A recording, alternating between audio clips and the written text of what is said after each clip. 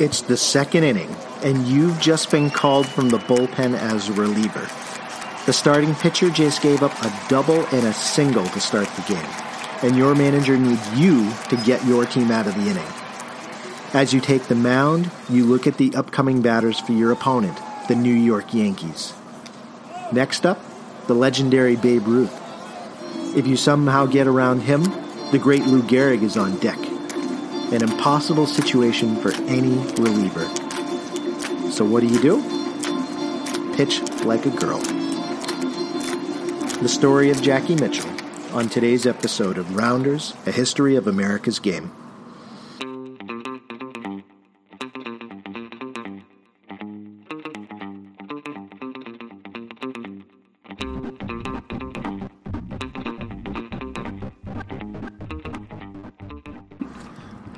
Hey everybody, I'm Jeff Lambert.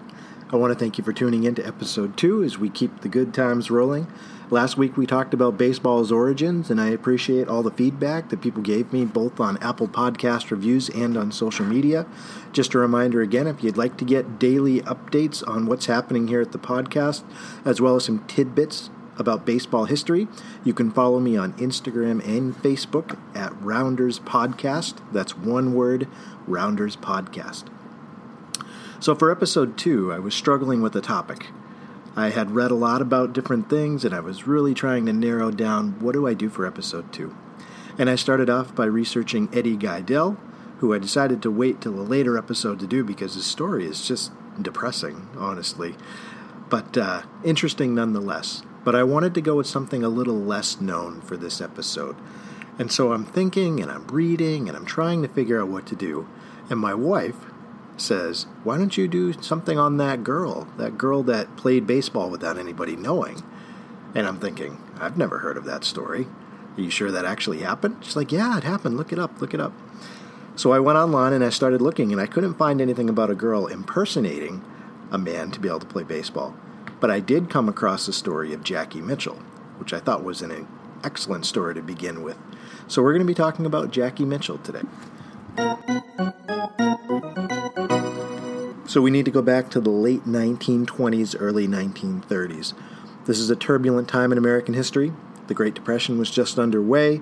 We were at the tail end of the Roaring Twenties, which brought unprecedented wealth to many Americans in the United States. So we went from a high point to a low point in terms of economic prosperity for Americans. And into this world, a lot of people looked to baseball as an escape to their daily troubles and issues. And Jackie Mitchell was someone who was able to have an opportunity to be able to play baseball and use that opportunity to not only accomplish something amazing, but I think to also push the envelope forward in giving anybody besides a white male a chance to be able to participate and become a well-known figure in the game of baseball. Now, when we go back to this time period, we see mass media really becoming a commonplace thing during this time. Radios were becoming commonplace in everyone's homes. We had newspapers, which had already been prevalent across the country, how most people got their news. But we see the ability for stories that captured the nation's attention to be able to easily spread more easily, especially during the early years of the Great Depression. And baseball especially held a special place in people's hearts during this time because it was a form of escapism from what was happening around them. Baseball was a popular sport, obviously, in America during this time. And if you couldn't afford to go to the games and you had a radio at home, you could switch it on and you could listen. So into this world, we have Jackie Mitchell. Jackie's story should have been on every front page and every radio show in the country. But it's only become more celebrated in recent times, as opposed to when it originally happened. So why is that? Well, before we get into Jackie Mitchell's story, let's look at her journey to Major League Baseball, because this wasn't a publicity stunt. Jackie was the real deal. So Jackie was born in 1913 in Chattanooga, Tennessee. Her official name was Vern Beatrice Mitchell Gilbert. I couldn't find anything about where she got the name Jackie, but that's what she was widely known as during her playing career. Her father, who owned a medical practice, would often take Jackie to the local baseball diamond when she was young and would teach her the basics of the ball game. So she started at a very young age growing a love for the game of baseball and learning about the rules and how to play the game. As she grew older, the family moved to Memphis, and their next-door neighbor actually turned out to be a man named Dazzy Vance. Dazzy was a major league pitcher, and he was also a future Hall of Famer. So he was an excellent player during this time. He supposedly took a liking to Jackie and taught her more about the game of baseball, and in particular, taught her how to pitch. So Dazzy was famous during this time for a pitch that he used called the drop ball, which is similar to a sinker in today's game. He supposedly taught Jackie how to throw this pitch. So fast forward to age 16, and Jackie decided, with the support of her parents, to try out for a local ladies team known as the Angelettes. The team was named after their owner, a guy named Joe Engel, and Engel was the chief scout for the Washington Senators, and he had also recently purchased a men's AA team known as the Chattanooga Lookouts, which are still in operation today. The Washington Senators were a serious contender during this time in the American League. They regularly made the playoffs during the 1920s, and so Engel was hoping to bring that same success to this new team that he had ownership of, the Chattanooga Lookouts. Now, Jackie, before she stepped on and was signed to the Lookouts, more on that later, she was an athletically gifted young woman. She played baseball for the Angelettes during the spring and summer and was known as one of their best players. And when baseball season was not in full swing, she suited up for a traveling women's basketball team and played across the country during the wintertime. She became well known enough that she was invited to attend an all-male baseball training school in Atlanta at age 16. There were some scouting reports on her that survived. She was known to have a nasty sidearm throw, and one reporter said she would wind up the ball as if she were turning a coffee grinder. So you've seen those old-time cartoons where someone winds the ball up like a windmill and then throws it. She had a similar delivery to that. The Chattanooga News ran a profile on her at age 16, and they said, and I quote, "She uses an odd sidearm delivery and puts both speed and curve on the ball. Her greatest asset, however, is control. She can place the ball where she pleases, and her knack at guessing the weakness of a batter is uncanny. She doesn't hope to enter the big show this season, but she believes that with careful training, she may soon be the first woman to pitch in the big leagues." Her father supported her dreams of playing baseball 100%, and he actually wrote down in one of his journals his own scouting report on his daughter.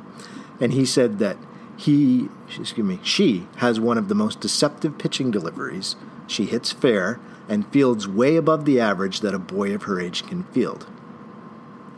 So Jackie's at this clinic. She's honing her skills. And during this clinic's practices, Joe Engel, the owner of the Lookouts and the scout for the Washington Senators, is at these clinics, and he notices Jackie.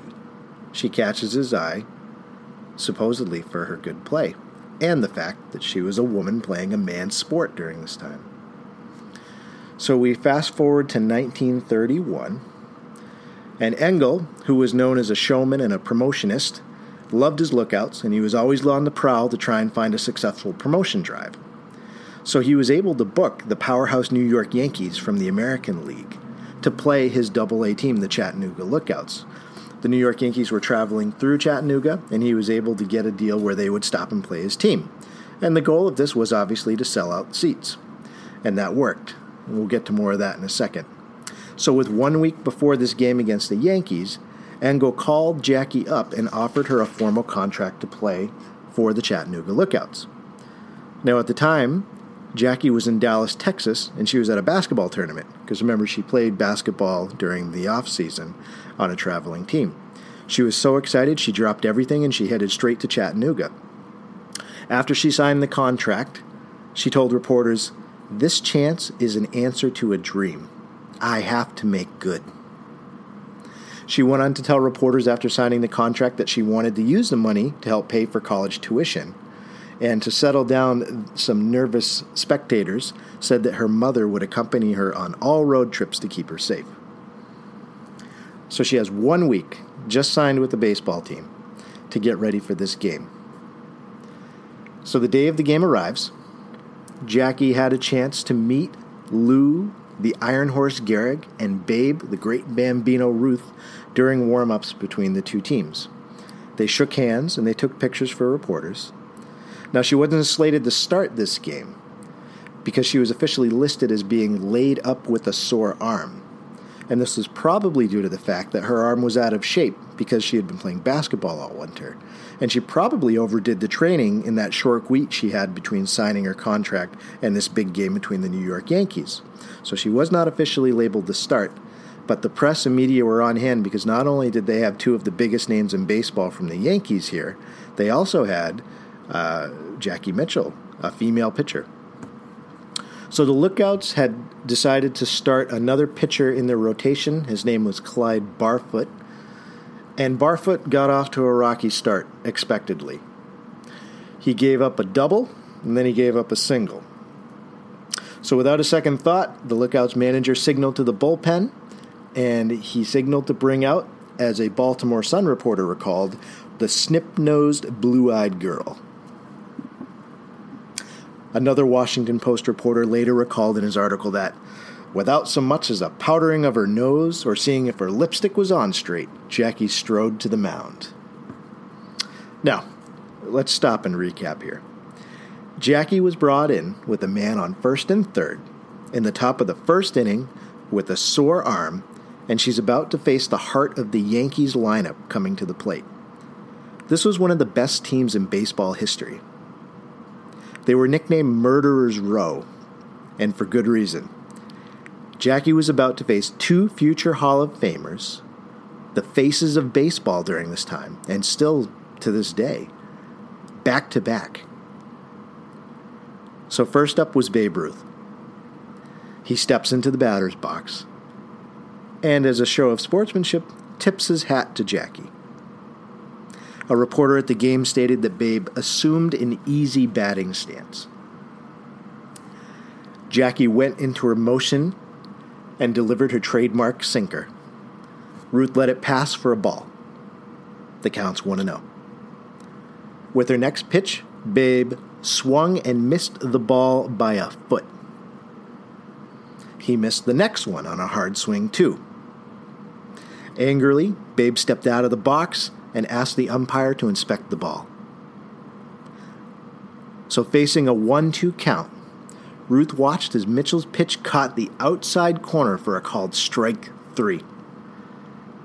The New York Times reported that Babe flung his bat away in high disdain and trudged to the bench, registering disgust with his shoulders and chin. Jackie Mitchell, a 17-year-old girl, just struck out Babe Ruth. Next up was Lou Gehrig. Now Lou, the Iron Horse, had batted .341 in the previous season, and he had tied Babe Ruth for the league lead in home runs. Jackie threw 3 straight pitches, and Lou struck out. The Baltimore Sun stated that Lou Gehrig went back to the dugout, hearing Jackie's girlfriend squealing delightedly from the stands. 2 down. The fifth hitter in the lineup was a guy named Tony Lazzeri, and Lazzeri was no slouch either. He was an all-star, and he was a future Hall of Famer. Jackie threw 4 straight pitches at Lazzeri, all of them balls. He took first base. The bases were loaded with 2 outs. Lookouts manager decided that he was going to pull Mitchell from the game, citing that her sore arm was obviously used up. Jackie left the mound, which he obviously was followed by booming cheers from the crowd. Now the Yankees went on to pound the Lookouts 14-4 in this game, but nobody cared. Everybody wanted to talk about Jackie Mitchell, the girl who struck out Babe Ruth and Lou Gehrig back to back. How is this not a widely discussed and celebrated moment in baseball history? I don't understand. There has to be more to this. Let's take a quick break for the 7th inning stretch, and we'll be right back to talk about it.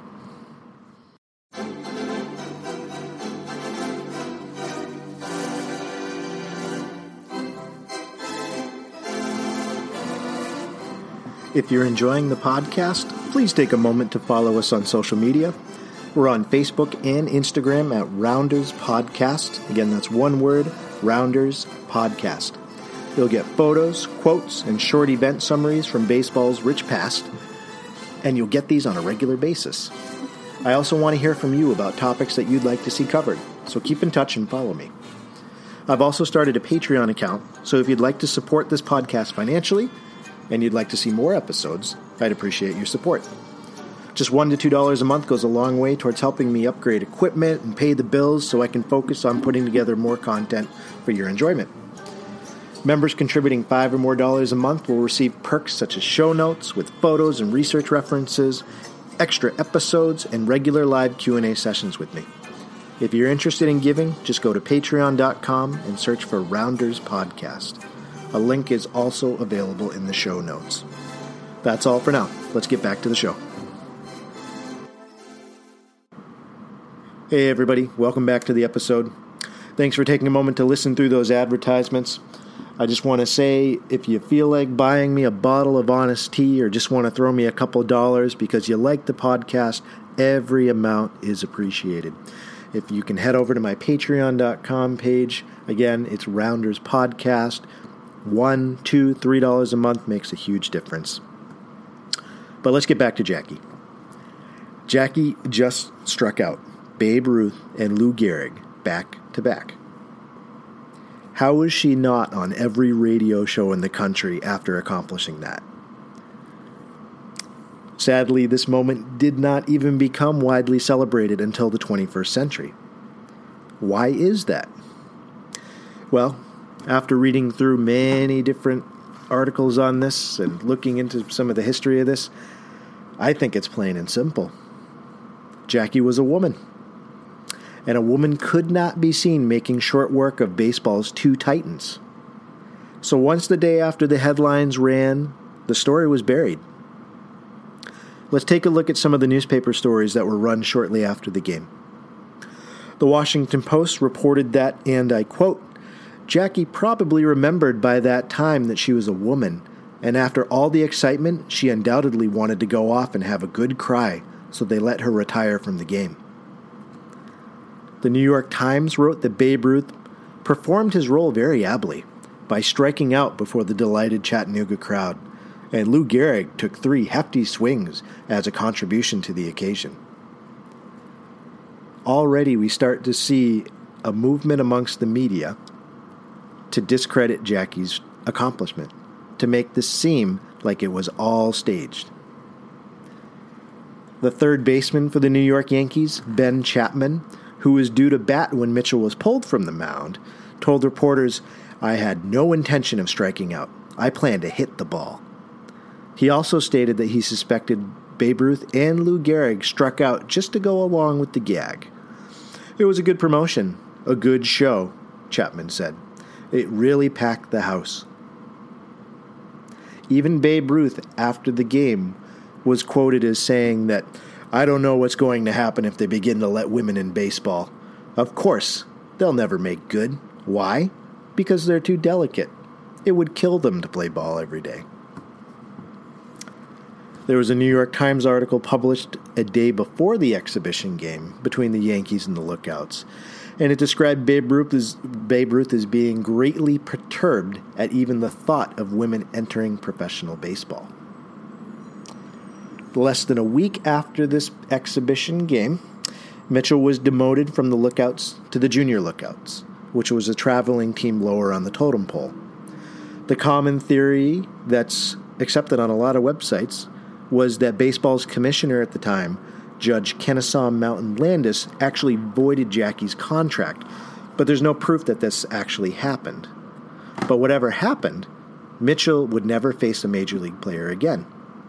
The commissioner of the minor leagues, when asked about that game, later on, simply stated that the game featured, and I quote, an appearance of a female mound artist, and that it was lamentable, burlesquing the national pastime, and it was akin to greased pig contests, hot dog eating competitions, and other ballpark promotions.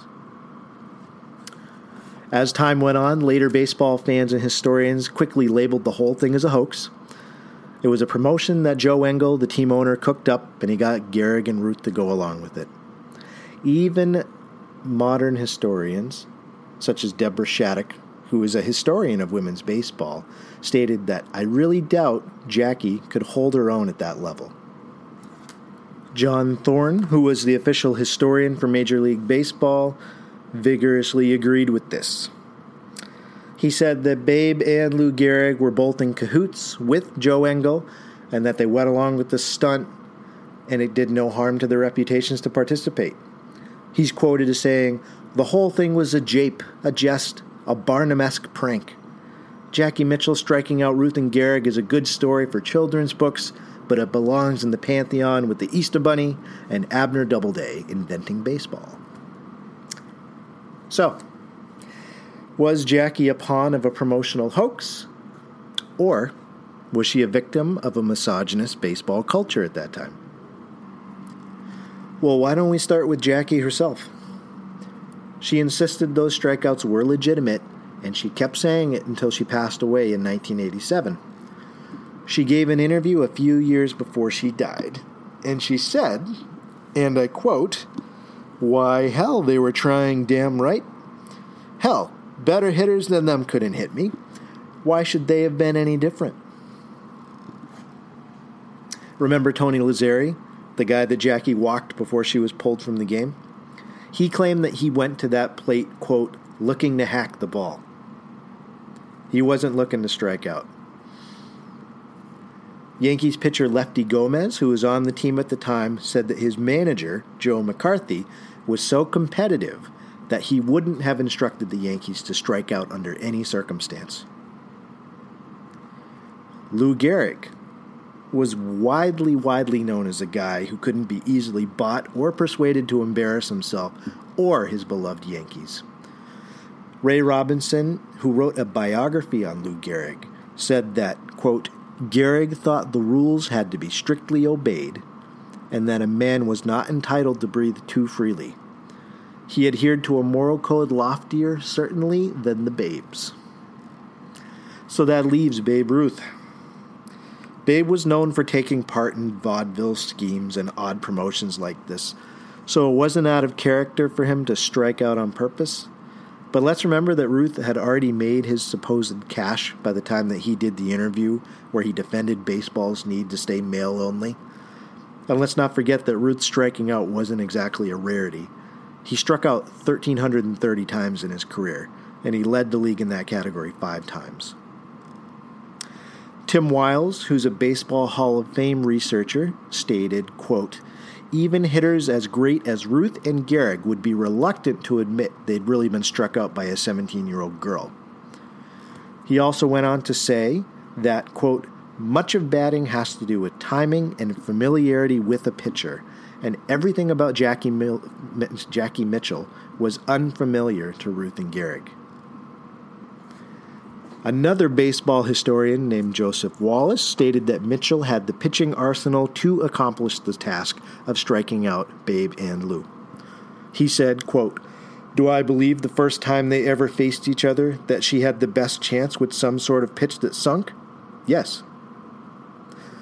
Wallace also stated that he wonders if the baseball establishment during that time felt, quote, a certain amount of professional discomfort that caused them to jam the story into a drawer years ago.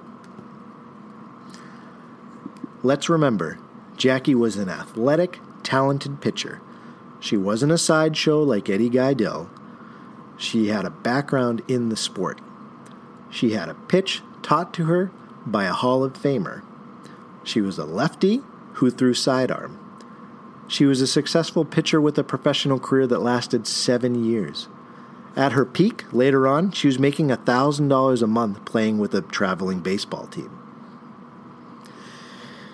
But unfortunately, in the end, we don't know much about Jackie's career after that game. She was a private person, and she didn't try to extend on her short-lived fame. At age 27, she retired from baseball and she went back to work in her father's office. But it could have happened. Jackie deserves more attention, and that game deserves more research, scrutiny, and celebration. What if she continued pitching for the Lookouts? Could she have become a household name? Maybe helped cement women's place in baseball? Every little girl and boy deserves to know Jackie Mitchell's name, as much as every child hears about Babe Ruth and Lou Gehrig. Jackie's story is an inspiration for all budding athletes because she personifies hard work, dedication, and having the grit to stand down giants. Well, that's the ball game, ladies and gentlemen. Thank you for listening. I appreciate your support. Make sure to check back next week for another episode of Rounders, a history of America's pastime. And remember, there are only 2 seasons, winter and baseball.